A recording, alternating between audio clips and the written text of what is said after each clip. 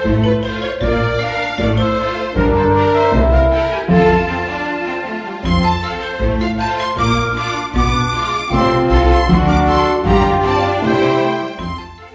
and welcome to this week's edition of Worcester Talking News, recorded on the 5th of January and brought to you by Worcester News and Equipment for the Blind and with permission of the Worcester News.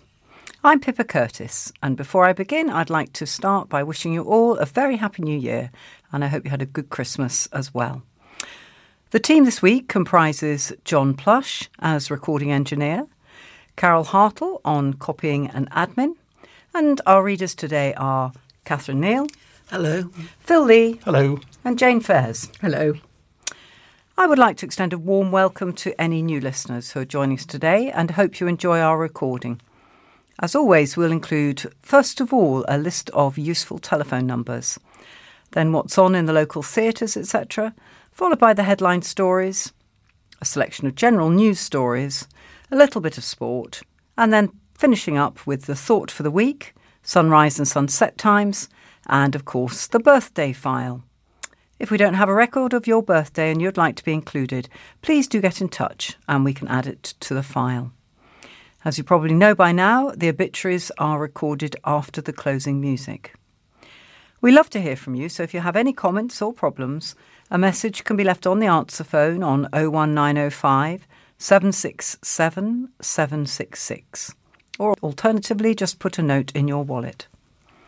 Finally, the service is free to users, but if you'd like to make a donation, it can be sent to Colin Chance House, Wiles Lane, Worcester, WR5 1DA. A couple of things I thought I would add in here. As you're probably aware, we've had some real problems with the post, all the strikes, etc. And if you had anything like my Christmas cards, which I sent 2 weeks before Christmas and some of them still haven't arrived, you may be feeling what's happened with your talking newspaper stuff, but we're doing our best. And the other thing is, in case you're not aware, I thought you'd like to know that you must use up your non-barcoded regular stamps by the end of this month, or you can swap them out. And if you want to do that, you need to send to Free Post Swap Out, and there are no stamps or additional details needed on that. And you include your envelopes with your name, your address, your postcode, and the number of stamps. If you need any further details, you can get in touch with royalmail.com/barcoded stamps for further details. OK, so let's start this week with the telephone numbers, which Phil is going to supply. OK, Wiles Lane. Here at Wiles Lane, we are 01905 767 766. Listeners should be aware, and you probably already are, that this is not manned daily and you need to be patient if a reply is required. Police non-emergency is 101. NHS Direct is 111. Out-of-hours medical assistance can be found on 0300 123 3211, and that's between 6 and 8 p.m. Crime Stoppers is 0800 555 111. Worcester Hub is 01905 765 765. Worcestershire County Council here to help is 01905 768 053, and then you need to select option 3. For fire safety, the community risk team is 0800 032 1155. The domestic abuse helpline is 0800 980 331. Sense Adventures, which is walking for the visually impaired, you can contact D Jones on 01684 891 297 or 07920 144 614. Failing that, the website address is www.senseadventures.co.uk. The Samaritans is 116123. Worcester Live is 01905 611 427. Malvern Theatres at 01684 892277. And Worcester Wheels for Transport is 01905 450 654, and that's between 8:30 in the morning and 4:30 in the afternoon.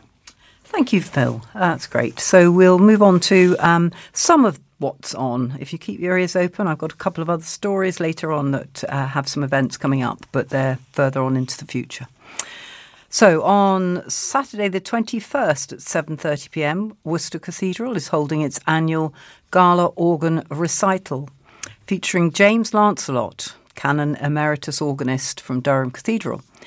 The recital lasts approximately an hour, costs £15, although it's free for under 18s, and refreshments will be available after the performance. Also at the Cathedral, the New Year heralds in the return of their popular lunchtime recital series. These take place most Thursday lunchtimes and start at 12:15pm. The week before, on January the 14th at 7:30pm, the Swan Theatre is showcasing Gareth Gates in the best of Frankie Valli and the Four Seasons. Tickets are £32.50, but only single seats are now available owing to exceptionally high demand. Telephone number is Worcester Live 611 427. Over in Malvern at the Malvern Theatre, the English Symphony Orchestra are playing on the Saturday the 21st a variety of different pieces of music, which I think the overall title is Visions of Italy. Prices there range from £35 down to £25 and include a 12% booking fee. And finally, Link Nurseries at Powick have a session for visually impaired people on Friday mornings. The phone number for more details is 01905 831 881. And if you catch the number 44 bus from Crowngate, get off at the Crown in Powick. That will take you to those sessions. So that's all for what's on, and we will now start the headline stories, and Catherine is going to read you all the headlines and then begin with the first story. Yes, thank you, Pippa. So on Friday, December the 30th, the headline was Shell Fishing, Suspected First World War Ordnance Caught by YouTubers. On Saturday, December the 31st, Sentenced to Library Ban. On Monday, the headline was Island of Danger, Demand for Wider Road Crossing Point. Tuesday's headline was Find Your Own Way to Hospital, Patients Face Long Wait for Ambulances. Wednesday, 5% bill rise as council tax adds to cost crisis. And today, Thursday, the headline is Fury at School Run Pub Ban. So I'll start with last Friday's headline story. Shell fishing, suspected First World War ordnance caught by YouTubers. The key taped off over Great War shell find. Magnet fishers found this First World War shell in the River Severn, we can reveal. Treasure hunters, the Peaky Dippers, who are a group of amateur magnet fishers on YouTube, found a £15 artillery shell on Wednesday. As we reported yesterday, police cordoned off a stretch of the riverside after the discovery of the bomb in the river. Officers used police tape to cordon off Quay Street, Copenhagen Street and the riverbank on the North Parade. A number of nearby premises were evacuated, including Brown's Restaurant, while passers-by were advised to take a different route. Nigel Lamford, who's from Hampshire, has a track record of finding explosives across the country while fishing. Mr. Lamford said, "When I found it, I thought, not again. This is not the first one we've found. We've shut down the River Thames and a train station in Birmingham over what we've found. I know it will cause trouble for the locals, and it is a pain, but I'm not shocked by it. We think it was an £18 artillery from the First World War. As soon as we found it, we cordoned off the area to stop people from going near there. The group rang the police, who cordoned off the rest of Copenhagen Street from 3:30 to 7 p.m. A controlled explosion was carried out yesterday on farmland. Mr. Lamford, who works as an auto electrician, has been magnet fishing for 4 years and has a successful YouTube account which has 9 million views, where he's been sharing his findings for 3.5 years. He said, "It's just the hunt. You want to find something better than what you've previously found. But it's also good for the environment. Sometimes we find motorbikes with oil pouring out of them, and it's better for that not to be in a river. We're called treasure hunters. We look for old things, but I've probably found about 15 artilleries, 30 grenades and 100 guns. What I've found has been picked up by the press. I've been on the Times and the radio a few times. I just have a reputation for guns and explosions. It's not my fault. They find me. It's not the first time, and it's not going to be the last. Although the first one I did find did cause some panic because it was the first time I'd ever held an explosive in my hand. But it's better to have a level head. South Worcestershire Police said yesterday, we can confirm that earlier today the explosive ordnance disposal safely carried out a controlled explosion on farmland in South Worcestershire of a suspected live £15 World War I shell. Right. So Saturday's headline was Sentenced to Library Ban. A sex attacker has been banned from the Hive for half the week as part of his punishment for a serious crime. Nadim Wali of Coma Road, Worcester, had already admitted carrying out the sex attack in the public library, returning to Worcester Magistrates Court to be sentenced. Val Hart, prosecuting, explained the 28-year-old and the victim had been sitting in a library area on September the 17th in 2021. He touched both breasts and said he liked them, the prosecutor said. She was scared, she didn't know what to do, so she left, and he was very upset. The prosecutor said the sexual touching had not been wanted by the victim and she had suffered from post-traumatic stress disorder as a result of what had happened. Mrs. Hart said that the first police interview had shown Wally only admitted hugging and kissing the victim, but in the second interview he did finally admit touching the breasts. A pre-sentence report had set out that Wally had autism. Mark Turnbull, defending, said he had suffered anxiety waiting for the case to come to court and was keen for it to be concluded. Sentencing Wally, District Judge Stephen Jonas said, "This was a really serious offence. You couldn't complain if I sent you to prison, but I'm not going to." Wally was ordered handed a 2-year community order, which includes 30 rehabilitation activity requirement days to address his offending. He was handed a 2-year restraining order with the restrictions. He cannot contact the victim directly or indirectly, and he's banned from going to the Hive on Thursdays, Fridays, Saturdays and Sundays during that period. The district judge added, "If you breach the restraining order, that's a really serious offence and it carries up to 5 years in jail." Wally is required to sign the sex offenders register, a requirement ordered by magistrates after he originally admitted the offence of sexual assault on a female in November.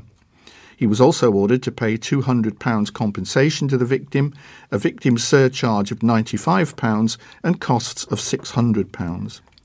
Mr. Turnbull explained Wally was of limited means, making an offer to pay £10 a week to clear the total of £895, but the district judge rejected this offer and ordered that he should pay £15 a week.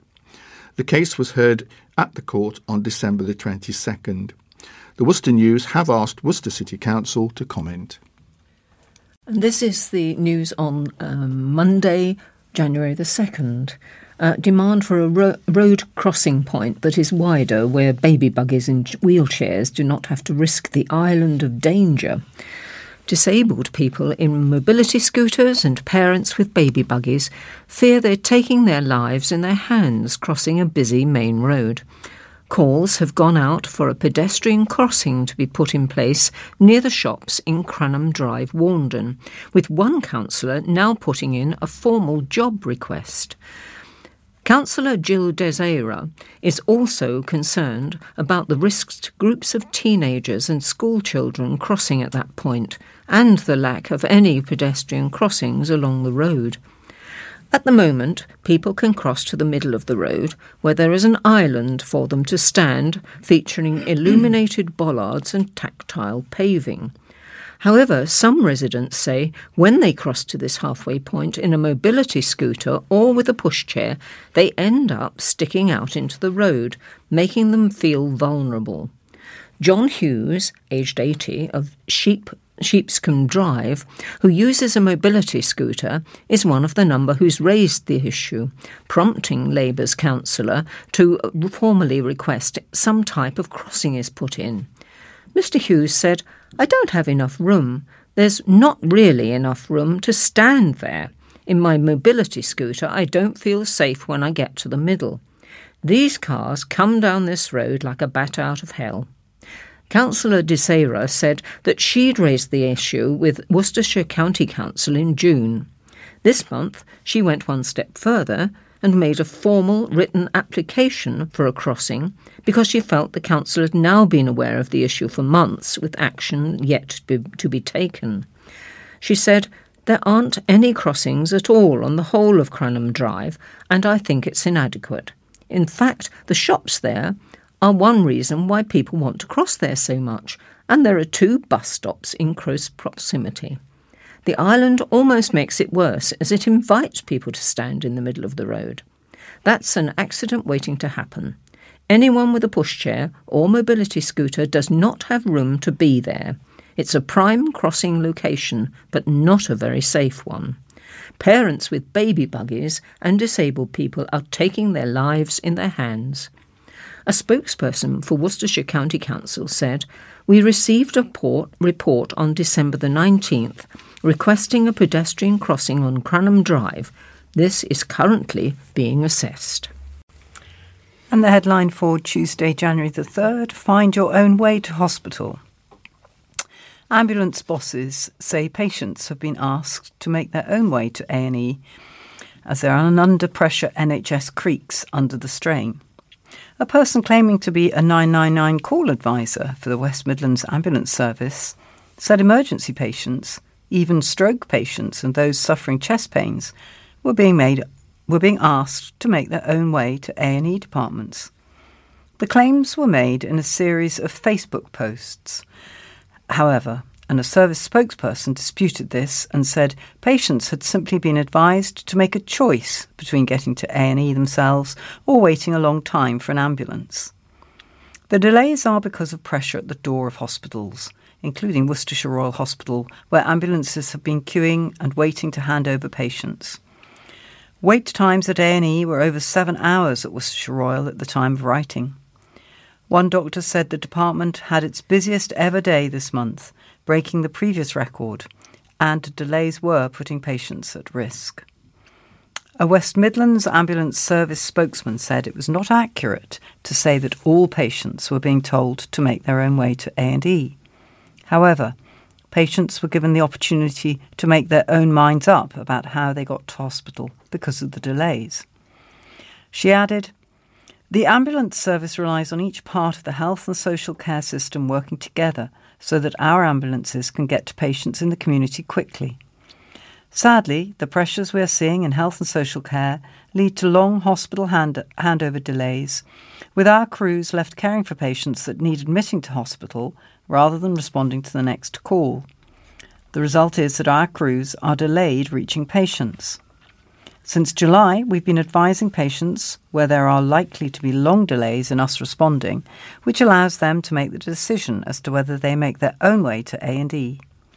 We took the very difficult decision to introduce this based on feedback from serious incidents, patient feedback, and comments from groups such as Healthwatch. Remember that 999 is for people who are critically unwell or where there is a risk to life.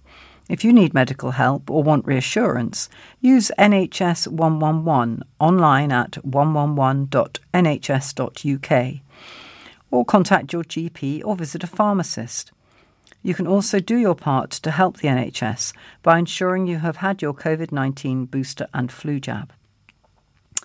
She said, "We continue to work with all of our NHS and social care partners to prevent these delays, looking at new ways to safely hand over patients quickly so that our crews can respond more rapidly and save more lives." So the headline on Wednesday, January the 4th was 5% bill rise. Council tax bills to go up.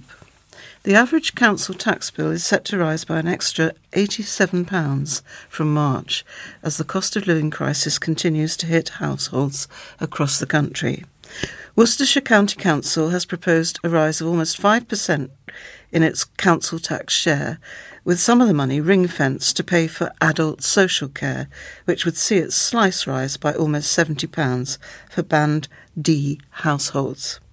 This would push total bills for Band D homes, including the police precept, both city and county councils, and the region's fire service precept, which usually rises yearly by between £1.50 and £2, to nearly £2,024, or roughly £170 a month.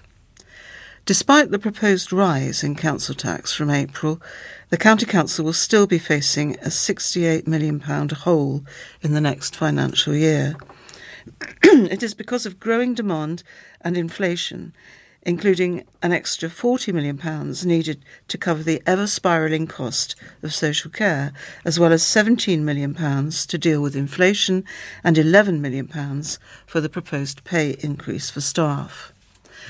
Budget papers reveal the government has agreed to give the county an extra £26 million in funding next year, plus an extra £19.5 million for adult and children's social care. Inflation and the rising cost of borrowing mean the council's capital programme, which includes all the county's major and long-term projects, such as roads, bridges and schools, will increase by more than £36 million. Council bosses said £22 million would have to be cut or saved from next year's budget, and a further £45 million would have to be slashed from the budget in the following 3 years. The City's Council tax bills are split between 4 main authorities and 5 for those who live in St Peter's and Warndon parishes, with the majority going to Worcestershire County Council to pay for services such as adults and children's social care, education, highways and waste disposal.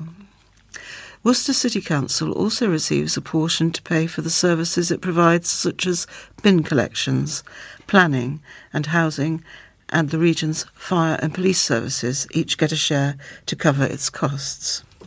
The City Council is pushing for an increase in its share of council tax in 2023-24, a rise of £6 on last year's average bill. Mid-year budget papers reveal the authority is assuming an extra rise of £6 on this year's average council tax bill in 2023-24, meaning the share it asks for will rise to almost £207 for those in Band D households. West Mercia Police and Crime Commissioner John Campion has also revealed in his budget plans that he will be asking the average taxpayer in Worcestershire to pay almost £10 more next year towards the cost of policing. Right. Interesting headline next, because it sets up 2 possible stories depending on how we read it. So here goes. We could have thought of it as fury at school-run pub ban. And we'd be thinking, what are schools doing running pubs these days? Everything's different. But unfortunately, it's fury at school run pub ban, which is entirely different. And here it comes. Parents of primary school pupils have verbally abused pub car park staff after they were unable to use its car park. The head teacher of Kemsey Primary School has called their behaviour inappropriate after parents discovered that they couldn't park in Talbot Pub's car park on the first day of school yesterday. That's yesterday, Wednesday. Parents at the school have long enjoyed an unwritten agreement that they can use the car park, but it's being used by contractors until January 24th for renovations that are being carried out at the pub. Talbot staff reported parents of pupils at Kemsey Primary School to the school following the issues yesterday morning. On social media, the pub said, "The Talbot car park is not a public car park. It belongs to the pub and is for our customers. From January 4th to 24th, we planned work taking place on site. The car park is not to be used during the hours of 6 a.m. and noon to allow our contractors access and the works to be completed. If we continue to be verbally abused by members of the public over parking, then we'll close the car park until opening hours for the foreseeable future. We have reported the individuals this morning to the school. We will not tolerate any abuse and we will name and shame those responsible if it continues." Bryony Baines, head teacher of the school, said that some parents did not behave appropriately and called the incident unfortunate. Mrs. Baines said, "The landlord came to speak to us this morning and was very reasonable and pleasant about the situation. We have had an agreement with the pub for many years that parents can use the car park in the mornings and the afternoons to collect and drop off their children. There are now new landlords at the pub who are working tirelessly to make sure the pub is great for its customers, and the staff certainly do not deserve this. No, indeed. And people made fewer 999 calls in Worcestershire over the festive period, and the New Year period proved to be one of the busiest on record for the 111 service, but one of the quietest for 999. Over the period from Saturday the 31st of December to Monday, January the 2nd, the Ambulance Trust, which covers Worcestershire, received 16,694 calls to the 111 service, up 78.5% on the previous year, which is exactly what they're asking us to do, isn't it? For the same period, the 999 service saw a 15.1% fall in emergency calls, taking 13,113 calls. It was a similar picture on New Year's Eve, which was the quietest year since West Midlands Ambulance Service University NHS Foundation Trust was set up. In total, between 6 p.m. on Saturday the 31st of December and 6 a.m. on New Year's Day, the Trust took 1,710 calls compared to 3,002 the previous year, the busiest ever. The West Midlands Ambulance Service spokesman said, "I would like to thank the public for heeding our requests that they use services such as 111 online and speak to a pharmacist or their GP and only use the 999 service if a patient is critically unwell or there is a risk to life." This has been an incredibly challenging period for all parts of the NHS. The ambulance service relies on each part of the health and social care system working together so that our ambulances can get to patients in the community quickly. Sadly, the pressures we're seeing in health and social care lead to longer hospital handover delays, with our crews left caring for patients that need admitting to hospital rather than responding to the next call.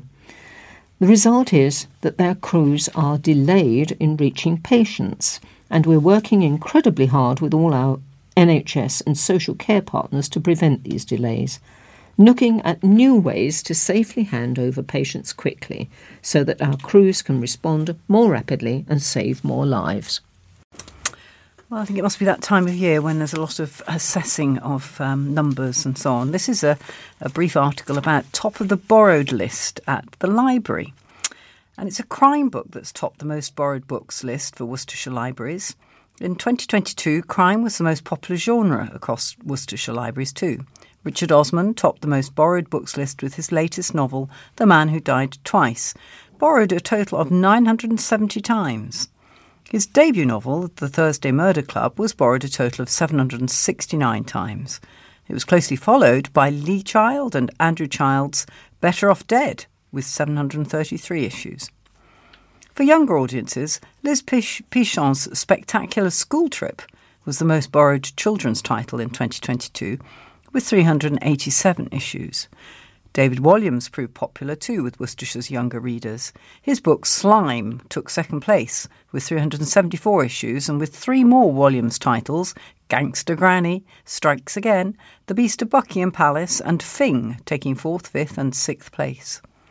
Councillor Marcus Hart, Cabinet Member for Communities at Worcestershire County Council, said, "It's always interesting to look back and see which page-turners proved popular in the past 12 months. It's been great to see that the joy of reading has been there for so many people in Worcestershire. I would encourage anyone to visit their local library to see the many resources they have to offer. The magic of a good book is there for everyone." To find out more about Worcestershire's libraries and the benefits of library membership, visit the dedicated pages on the County Council website. The plan to open a new multi-million-pound theatre in the city centre has moved a step forward. Worcester City Council has submitted a planning application which would see a new 500-seat performing arts venue open at the former Scala Theatre in Angel Place. The neighbouring Grade 2 listed Corn Exchange would be used as a foyer for the new theatre. The council had been forced to redraw plans for the new 500-seat venue because of money woes and has scrapped another key piece of the project to help pay for the centrepiece work. Several parts of the project have already been ditched, including work to convert the Grade 2 listed Corn Exchange next to the Scala Theatre into a 110-seat venue, as well as plans for a dance studio and rehearsal space. A statement submitted alongside the planning application admitted that building every element of the aspirational brief had become significantly beyond the budget of the project. The current budget, which has spiralled because of the rising cost of construction and materials, is already millions of pounds short, and the council is still trying to hunt down potential investors to bridge the gaps. The council needs the green light from ministers to move around £6 million of the £18 million it was given by the government away from other projects and pump it into making sure the Scala work goes ahead. The City Council said it expects the government to back its request, but having U-turned on plans to sell the Swan Theatre, admits it would still leave the project as much as £850,000 short. Last month, City Councillors voted to push on with building the new venue, despite the fears that the true cost of the project will not be known until it's built.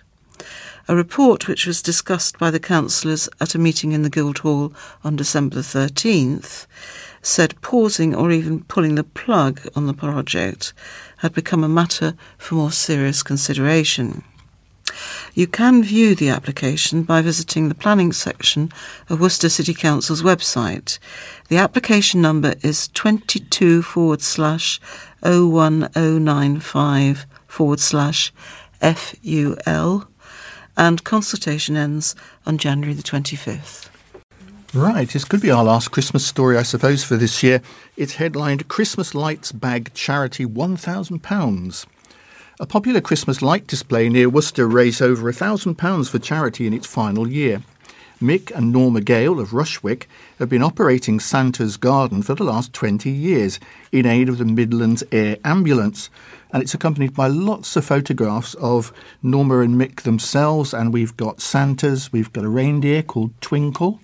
We've got all sorts of Christmas trees and icicles and walking sticks. I've seen a lot of walking sticks around this Christmas. I don't know what their Christmas reference is, but I digress.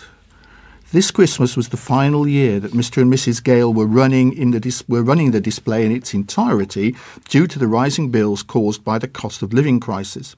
This year, the couple raised a total of £1,203 for the ambulance.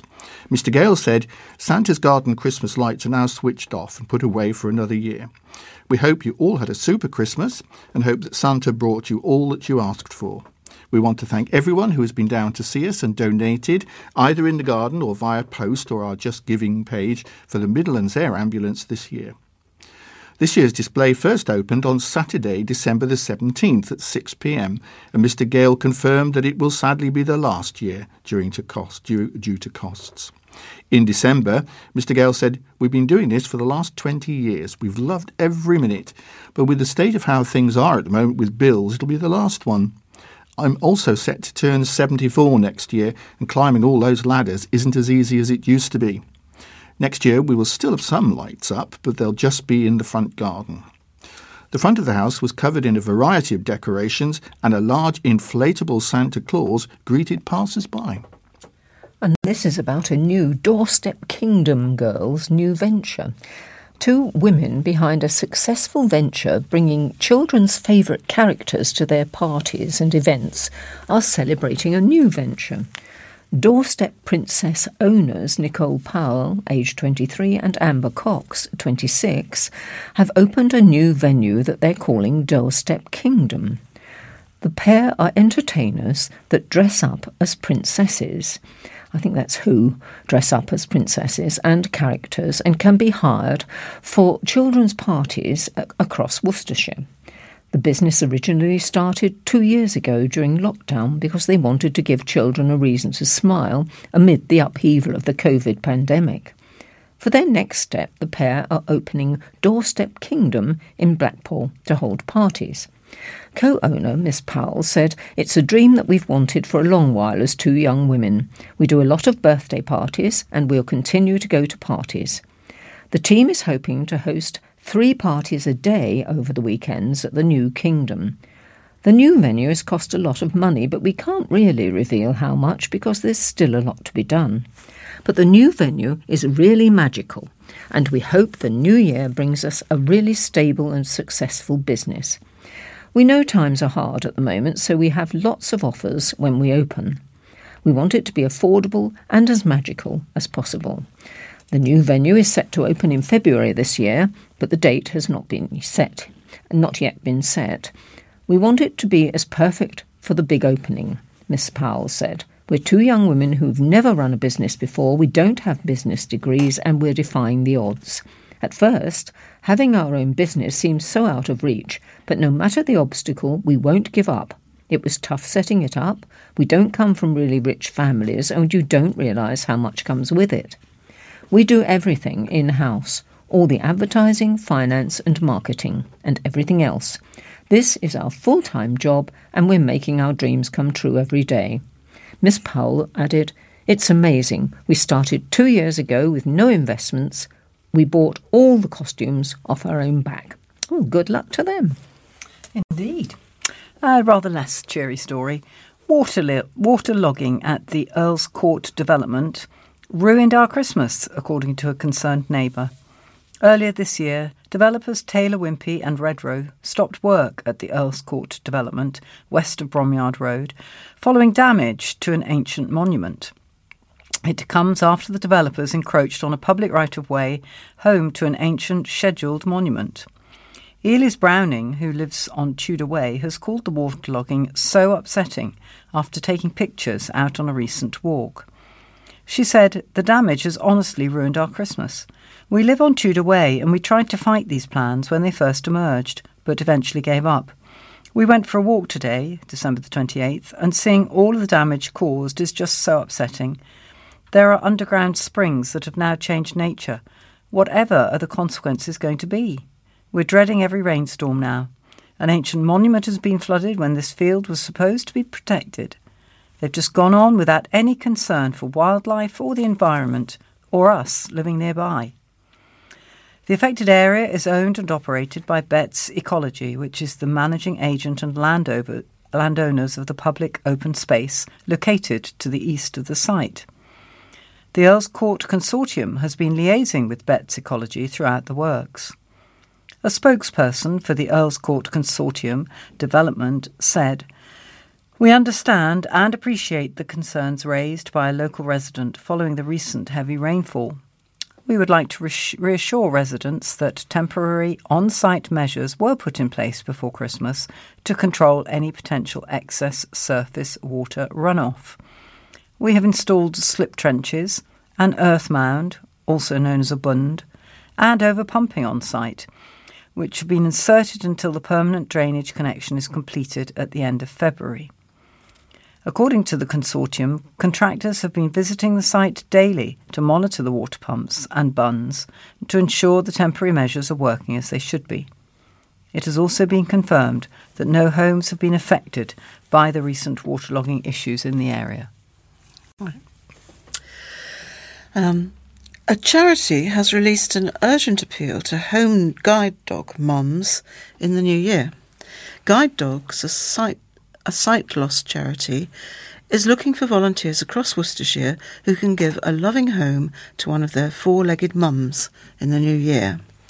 Lynn Breholt, who is from Worcester, has been a volunteer breeding dog holder for guide dogs for 3 years and looks after a guide dog mum called Dottie. Dottie had her second litter of pups on December the 12th, which was a lovely end to the year. She had 5 boys and 4 girls who will be named at around 6 weeks of age. The dog owner said, "It was lovely having puppies with us on Christmas Day. They lay, slept and looked gorgeous.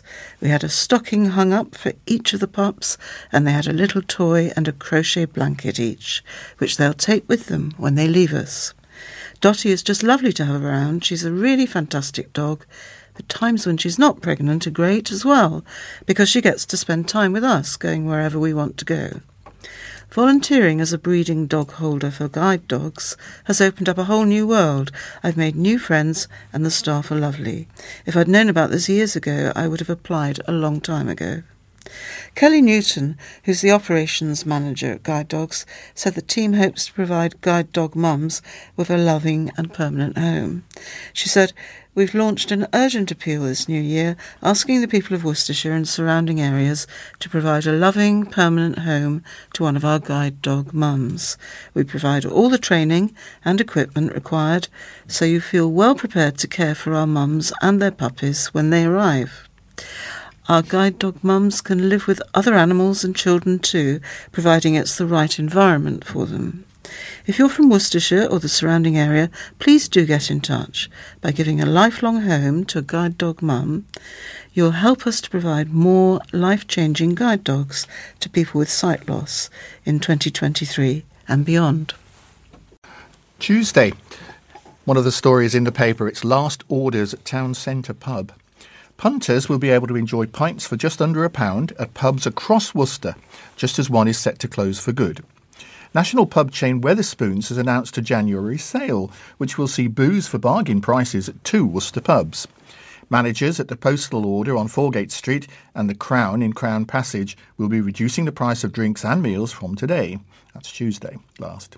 The Postal Order manager, Robert Deeming, said department stores and shops hold their sales in January, so it's the perfect time to have a sale in the pub too. The range of drinks and food on sale in the pub is aimed at suiting a wide variety of tastes. This year we've included our biggest selection of low and non-alcoholic drinks too. I believe that the January sale will prove popular with our customers. As always, staff at the pub will serve customers responsibly. The sale has come just in time for the Postal Order, which is set to close for good on Sunday. Having spent over a year on the market, Wetherspoons announced the impending closure last month, although it's not yet known what the city venue will become. Eddie Gershon, who is spokesperson for the pub chain, said the pub will open on January the 8th, and that will be its final day. Worcester News readers have shared their sadness at the impending closure, as well as memories from drinking at the pub. Sharon Grubb said, "We had a brilliant afternoon on the Saturday Tom Jones was in Worcester. Several Welshmen started singing, had the whole pub singing with them. Absolutely brilliant." Linda Robury said, "I shall miss this place and all the lovely friendly staff who I class as friends." Meanwhile, the January sale will continue at the Crown up until and including Tuesday, January the 17th. Drinks featured in the sale include, are you ready? A range of draft beers and ciders, spirits, soft drinks, coffee. A pint of Ruddle's Best will set you back just 99 pence, as will a 25ml measure of Bell's Whiskey with a mixer, a bottle of Beck's Blue, and the unlimited refill coffees. Other drink deals include a Bud Light or Stowford Press apple cider for £1.69 and a pint of Guinness for £2.89. Decision made on supermarket bid. A supermarket will be allowed to carry out 6 a.m. deliveries after a government inspector overruled the council. Budget supermarket Aldi had asked Worcester City Council to approve plans to allow 6 a.m. deliveries to its Tybridge Street store in Worcester, but the request was turned down by councillors over fears it would be too disruptive for those living nearby. The supermarket appealed to the government's planning inspector in a bid to get the decision overturned and won. Planning Inspector Helen Smith said allowing earlier deliveries would have a low impact. Aldi said it had told drivers to keep the noise to a minimum and deliveries to Tybridge Street supermarket used wooden pallets instead of noisier metal cages. No noise complaints have been made, according to Worcestershire Regulatory Services. In a report outlining the approval, the Planning Inspectorate said the proposed hours are the same as those used temporarily during the COVID-19 pandemic. This temporary permission, which allowed deliveries at the store to take place from 6 a.m, has effectively been a trial period.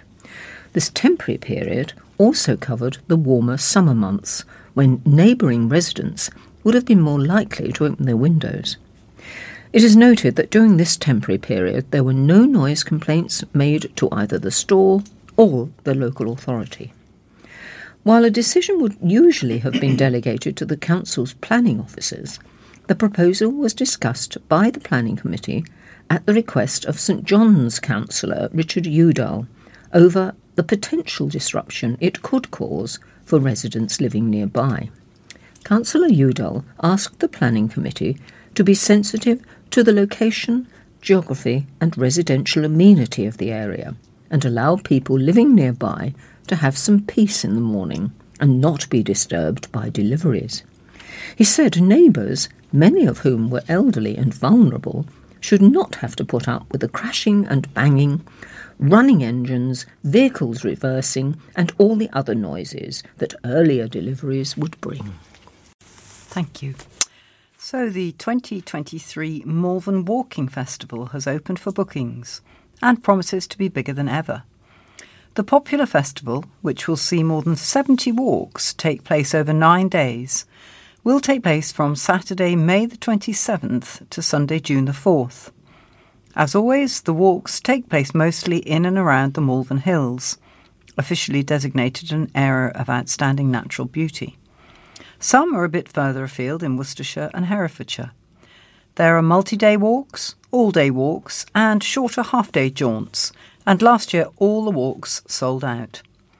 Many walks are themed, covering heritage, local history, geology, water, farming and gardens. There are even a couple of walks dedicated to beer and breweries. This year, for the first time, there will be a 3-day Cotswold Railway walk, combining a train ride to the start and walk back to the station each day. All walks are graded from gentle to strenuous, with the most strenuous walk covering the 31-mile Worcestershire Way in a day. Festival chairman Bob Baldwin said, "As a result of the pandemic, many people were introduced to the joys of walking and rambling for the first time and have kept it up. Our 2022 festival was sold out, with hundreds of our regular walkers being joined by many new participants. This year will be our biggest ever since we started in 2005, making the Malvern Walking Festival one of the largest in southern England. I encourage people to get onto our website as soon as it opens in January and book a walk or two before we're sold out again." Mr Baldwin added, "For a second year we are pleased to be supporting the Midlands Air Ambulance charity, although of course we sincerely hope we will have no need for their services during the festival." You can book walks via the Malvern Walking Festival website, malvernwalking.uk. Sorry, there's a hyphen between Malvern and walking, so this is all lowercase, malvern-walking.uk. And the advice is to do so soon, as the walks are expected to sell out. There's a fee to take part in the walks, with many priced at £5 to join. Thank you. All right. A former dinner lady is warm again after her windows were fixed while her neighbour shivers in a coat and scarf because the work has yet to be done in his place. Jill Pullen had her window insulation improved in her Warndon flat before Christmas, promoting praise for Platform Housing, which manages the block. However, her neighbour, Wayne Penn, who lives in the same block of flats in Crickley Drive, Warndon, has arthritis in his knees and is still wrapped up in a coat and scarf as he waits for his windows to be fixed. The workmen fixed the insulation in Mrs Pullen's lounge, kitchen and bathroom after City Councillor Jill De Serra flagged the jobs with landlord Platform. Mrs Pullen, who worked at Oasis Academy in Warndon for 19 years as a cleaner and dinner lady, said it was letting in all the cold air. The windows should have been replaced last year or the year before. I've now been told this is not happening until 2025. All the windows in the flats need upgrading. She said the workmen used a tool to tuck in rubber insulation that had come loose 3 weeks before Christmas, and added, "If not for Jill, I would still have been waiting now. I'm pleased the work has been done. That strengthening of the insulation has made an impact." Mr Penn has arthritis in both knees and understands Platform will be returning to look at the windows in his flat. He said, The flat is draughty and cold, and it gets damp around the window. You can see the condensation. When it was run by Fortis, they said the windows were warped and the frames had not been put in right for the whole block. Mr. Penn said he'd put up double-lined curtains to try and keep in the warmth. It's not too bad in summer. It's winter time. It does aggravate my arthritis. I have to put the heating on. I might as well just chuck my money out the window, he said. Councillor Jill de Serra, who reported the issues in November, said these sealed unit double-glazed windows were fitted throughout the block some decades ago, but they fit very poorly with gaps and uneven seals. I understand that these issues have been reported by many of the residents multiple times over the years. OK, this story is headed Fly Tipping Solution, which I don't think is going to be only tip flies when you're happy with the service they've provided. A landscape gardener says a service to dispose of green commercial waste at a council-run Worcester tip would help stop fly tipping. Mike Dwyer disposes of his business waste outside the city because the recycling centre in Bilford Road, Worcester, will not accept it. He stressed he was prepared to pay to dispose of green commercial waste in the city. The 59-year-old of Masons Drive, Blackpool, who runs Garden Craft, pays to dispose of green waste at a tip in Wyre Piddle near Pershore because his local city tip only accepts household rubbish. He says he and other tradesmen believe there should be a service run by the council for commercial waste disposal within Worcester. However, a spokesperson for Worcestershire County Council said household recycling centres within Worcestershire are provided for use by residents to dispose of their own household waste free of charge. No business waste is allowed at any facility. Mr. Dwyer has a trailer which allows him to store green waste before paying to dispose of it around once a month. But he said, if I'm doing a big job, I may have to go the same day. I can't drop it at Bilford Road, which would be ideal. I even offered to pay for that. It's silly. I feel very angry about it. It's very daft. Mr. Dwyer thinks a more locally based service would help reduce the carbon footprint for city traders and make fly tipping less likely.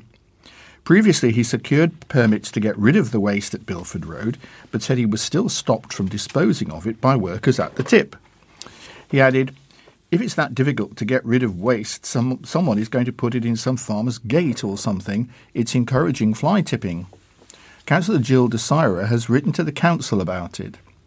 A spokesperson for Worcestershire County Council said, if you operate any form of business, you have a legal responsibility under the Environmental Protection Act of 1990 and other related legislation to safely contain and legally dispose of any waste produced from your business. If you don't, you can be taken to court as you are committing an offence. If you are found to be disposing of your waste illegally, you will be prosecuted.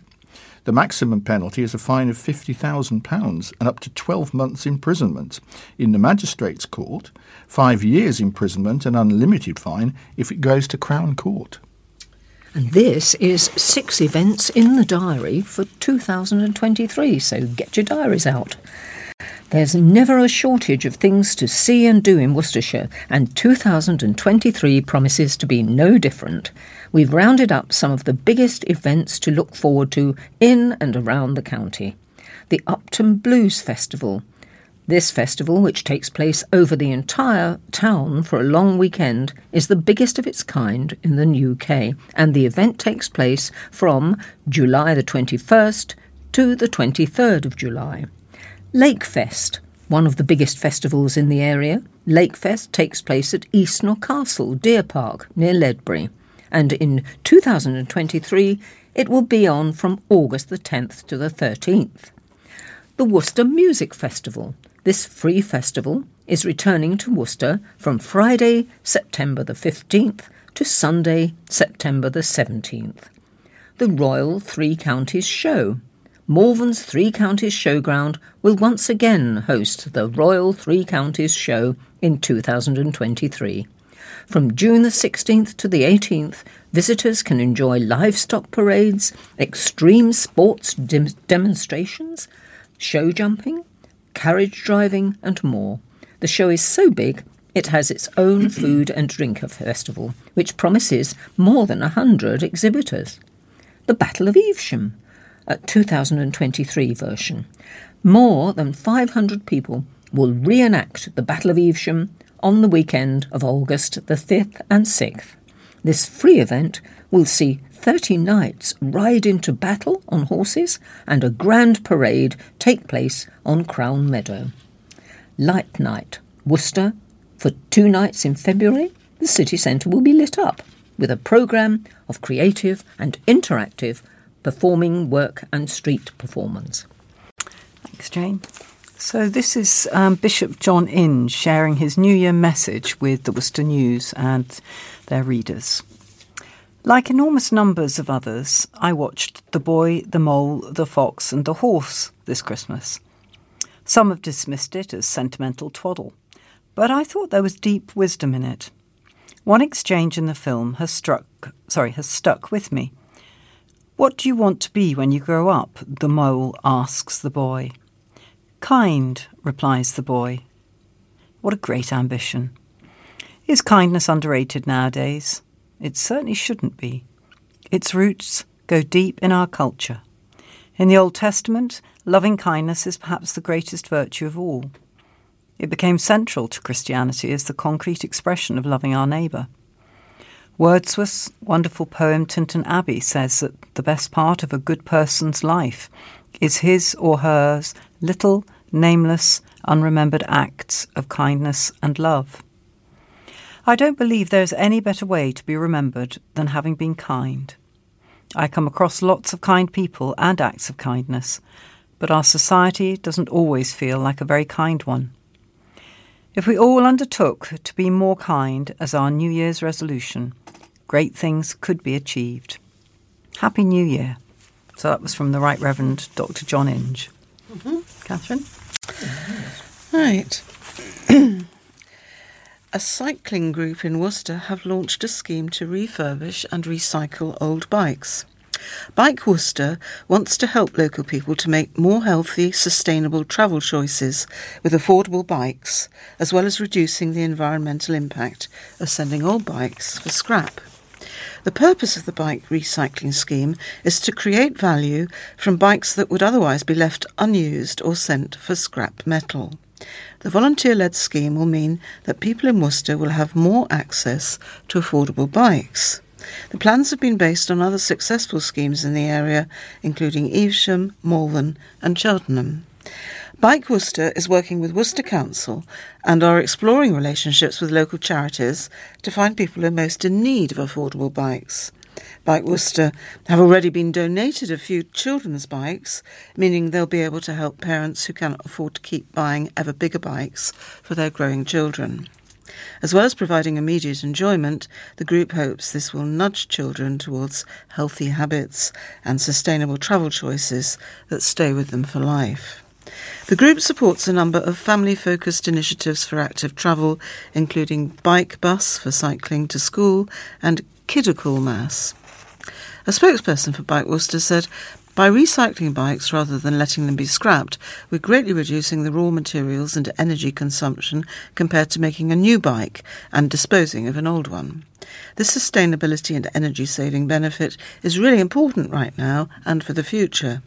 If you have a bike and that your children or grandchildren have grown out of, maybe they have new bikes for Christmas, or you have a bike that's sitting unused in your garage or shed, please donate it. The easiest way to donate a bike is to bring it to the indoor bike parking area in Crowngate Shopping Centre, opposite Vision Express on Friary Walk, just off Angel Place.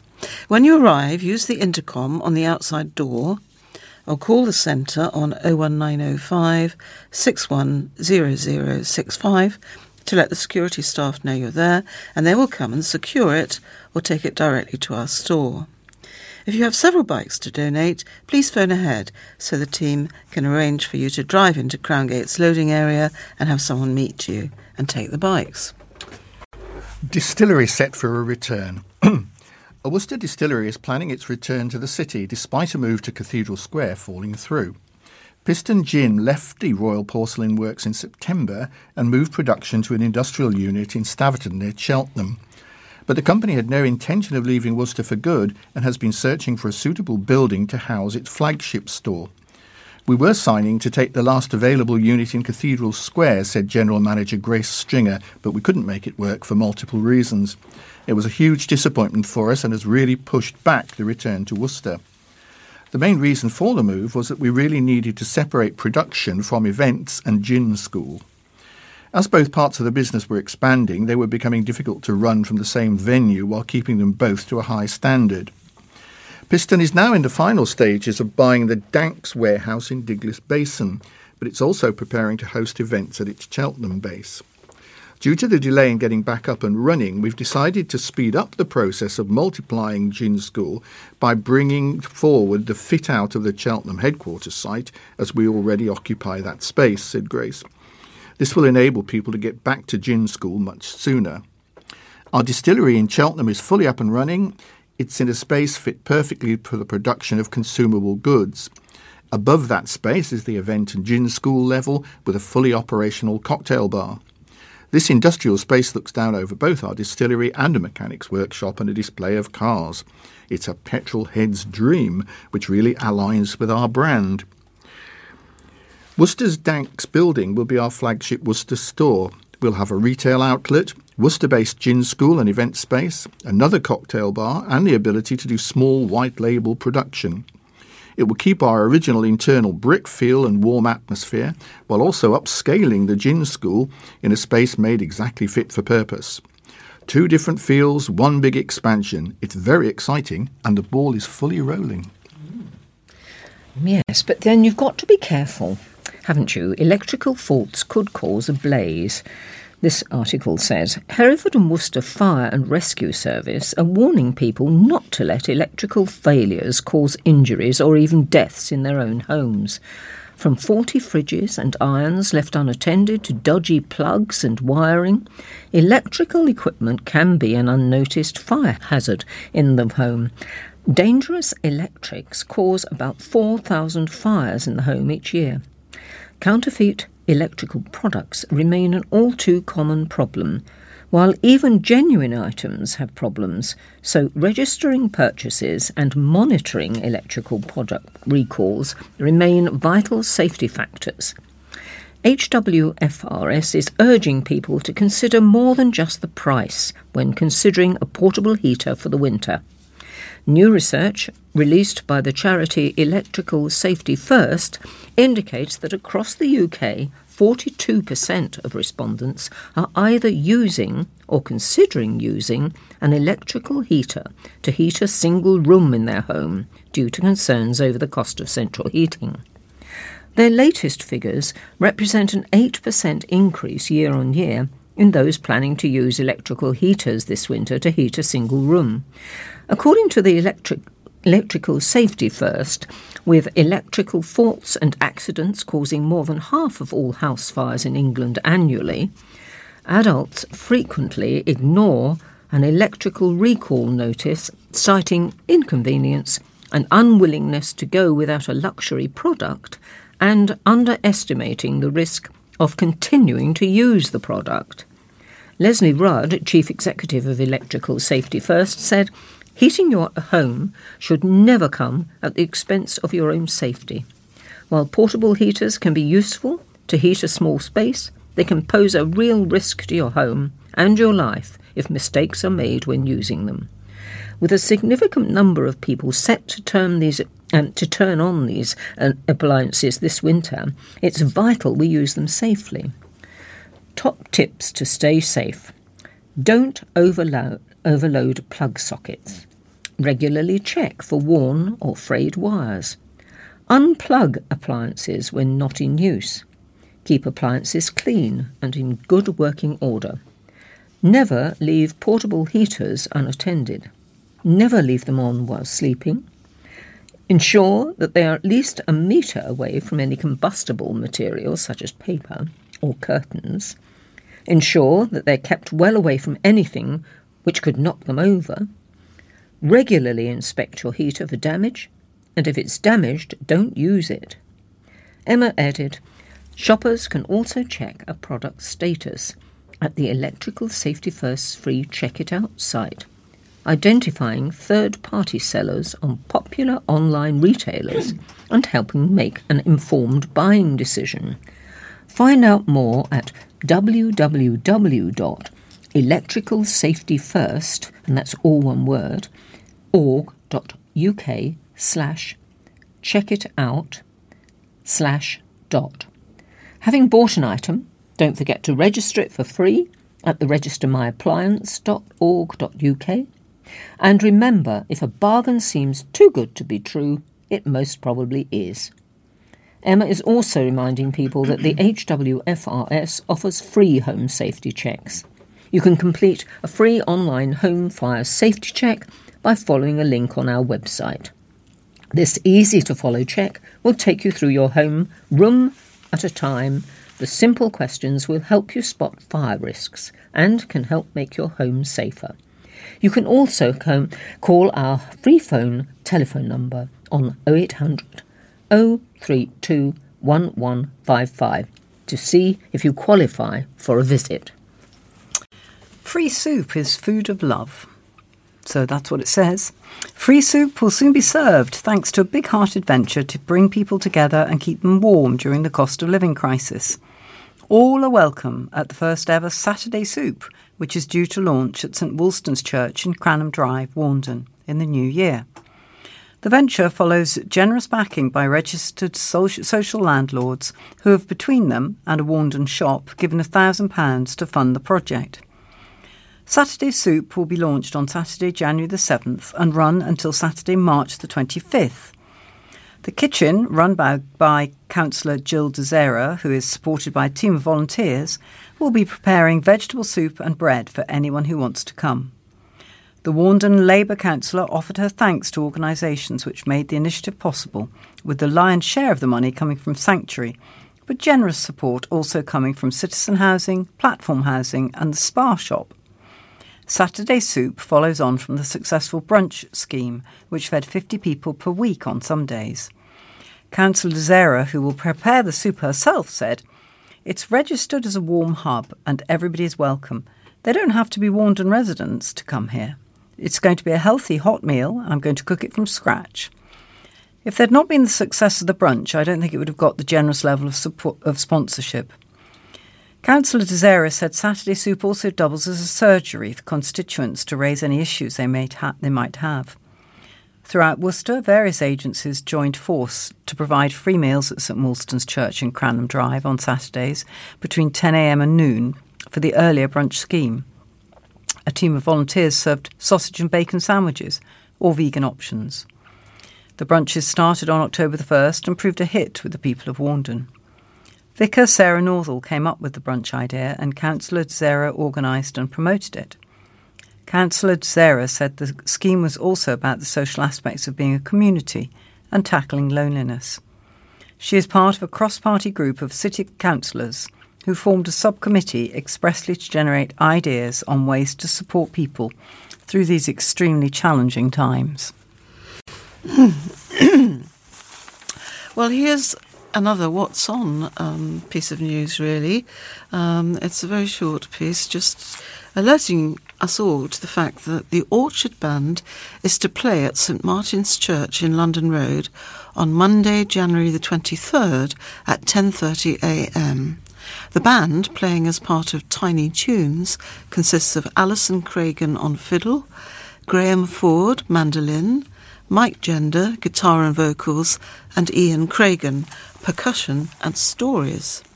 A spokesperson for the church said, "This busy local band weaves together stories, songs and catchy music to bring you a veritable feast of fruit from the orchard. Entry for adults costs £6 and children go free, and that's on Monday, January the 23rd at 10:30. There you go. We had a story about this sort of thing late last year. I don't know whether you'll remember whether it's the same drink or not, but let's catch up with what's happening to Prime. Prime drink snapped up. Desperate Aldi shoppers cleared the shelves of Prime in just 10 minutes after the supermarket opened its doors. Long queues of people snaked around Aldi stores in Worcestershire as people waited to get their hands on the coveted hydration drink. 3 Prime flavours had gone on sale at Aldi as a special offer, priced at £1.99. At the City's Aldi in Pheasant Street, the shelves were cleared of the drink within 10 minutes. As I just said, I think. There were chaotic scenes across the UK on Thursday as people rushed to get their hands on bottles of the drink fronted by YouTubers KSI and Logan Paul. Videos showing adults snatching bottles out of children's hands while swarms of customers raced down the aisles trying to find the bottles. People were queuing outside Aldi in Malvern on Grovewood Road from 6 a.m. and there were not many bottles left shortly after 8 a.m. However, it seems shoppers in Droitwich were less impressed and the Kidderminster Road Aldi still had stock later in the day. Over the last few months, the drink has been only sold in Asda in the UK and on the official website. Asda in Silver Street, Worcester regularly sells out of the drink, creating high demand, with one convenience shop selling bottles for £15. Nisa Local in Derwent Close say youngsters are so desperate to buy the drink they think nothing of paying above the typical asking price. Despite the inflated price, people have been queuing outside the store in Brickfields to pay the hefty fee for bottles of prime hydration. The convenience store has also started stocking 19, that's X1X vodka, which has been created by a popular group of YouTubers, which includes, again, KSI, called Sidemen. KSI must mean something that I don't understand, I think. The store is selling X1X vodka for $32.99, even though the official price of the drink is £35. After yesterday's chaos, people have been flogging bottles of Prime for more than quadruple their value. Some bottles of the £1.99 drink were now on sale for £8 online. And it seems punters that missed out are now ready to pay a nearly 400% premium, or 4 times, as we said earlier, to taste it, with 10 bottles of Prime selling for £75 on Facebook Marketplace. Really? Yes. Do you sometimes feel a bit Right. old? Okay.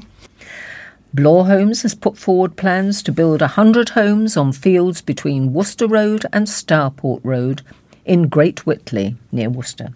The developer has not yet submitted a planning application, but has instead put forward a screening opinion, which means the District Council will have to rule whether the 100-home plan behind Great Whitley C of E Primary School and Great Whitley Village Hall needs an environmental impact assessment. They also need to consider, I think, the doctor's surgery, which is, in fact, full and not taking any more.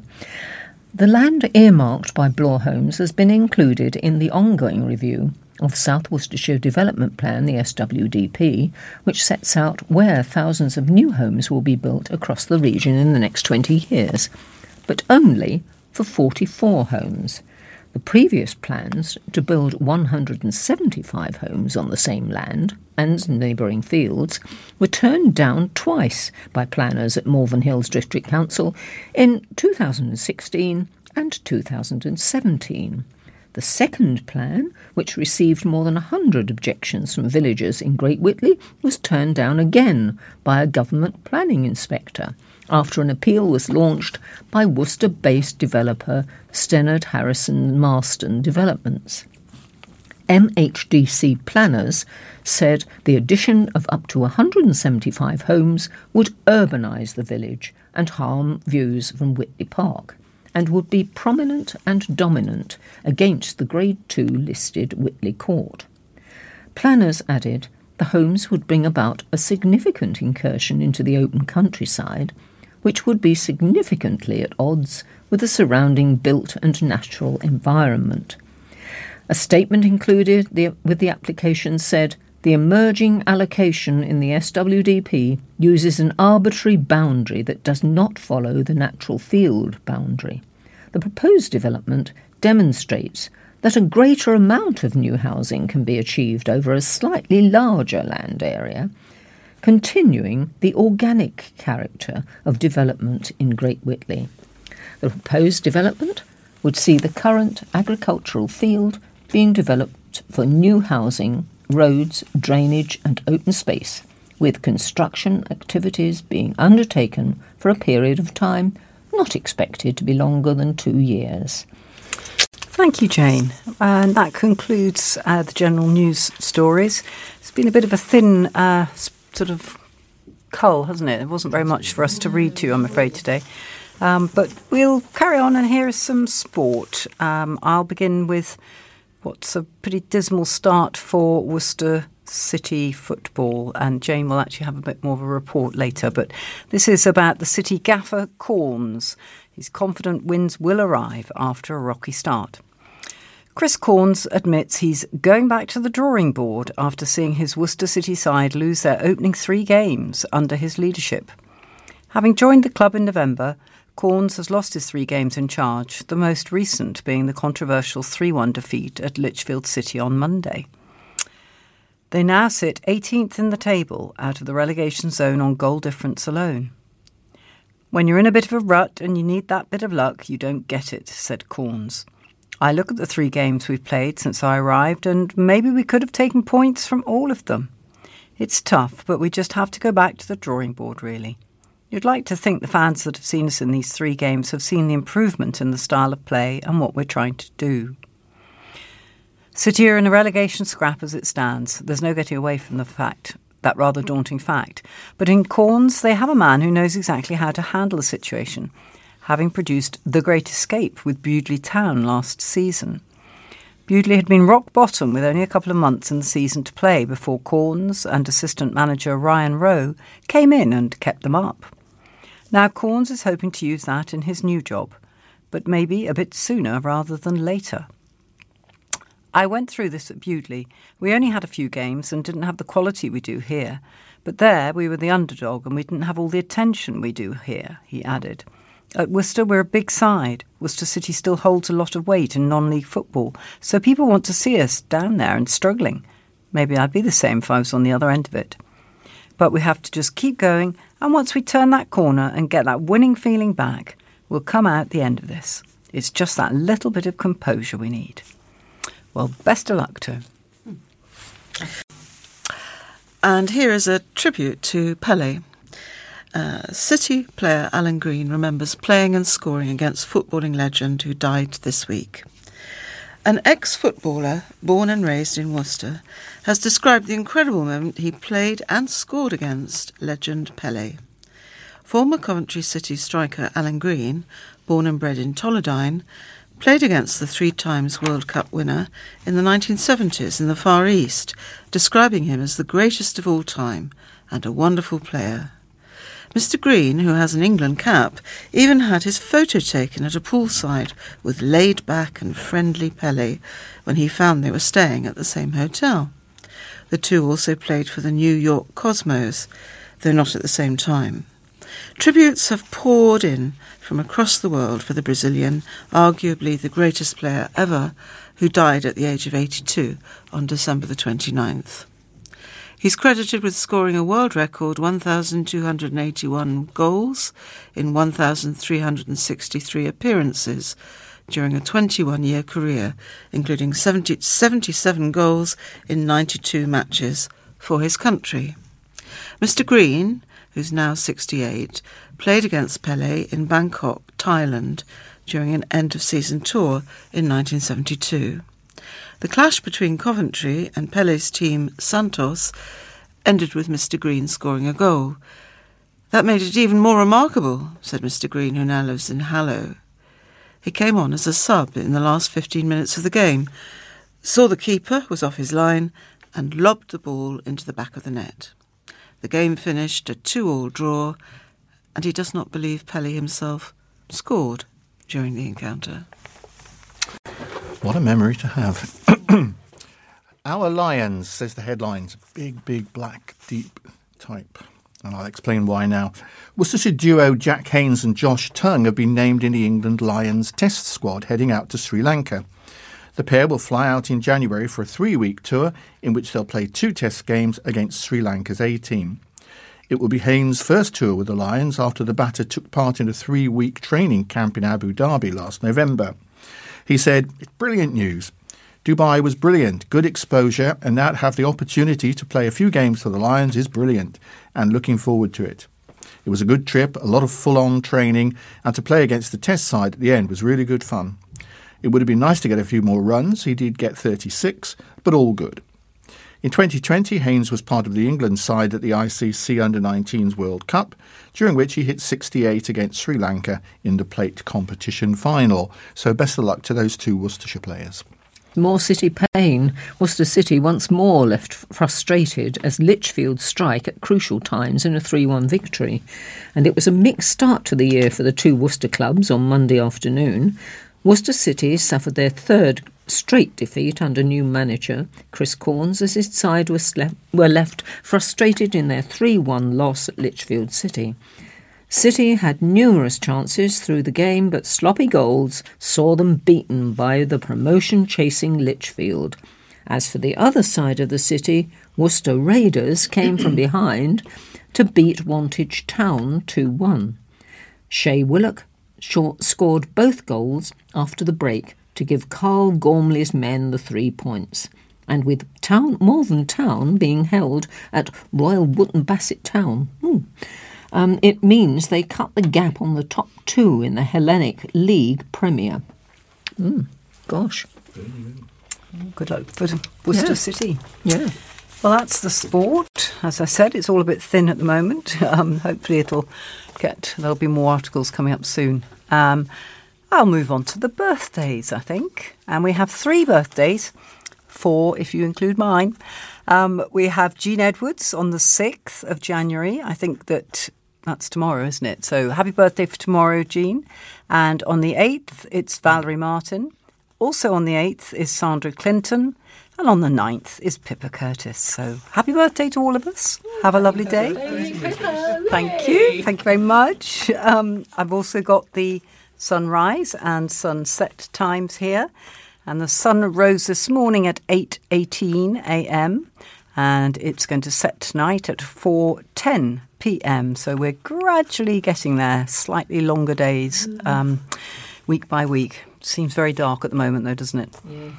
So before we wrap up completely, Jane, I think you've got the thought for the week for us, haven't you? Yes, and the week ending Saturday the 7th is from Psalm 85 verses 9 and 10. Surely his salvation is near those who fear him, that his glory may dwell in our land.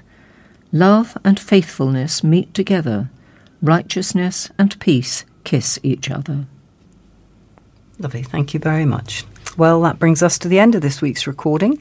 I'd like to thank my readers today. That's Jane, Phil and Catherine. And waving from the other side of the glass is John, the engineer.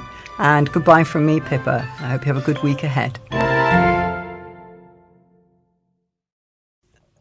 Michael Kelly, formerly of Royal Worcester Porcelain, passed away in hospital on the 22nd of December, aged 81.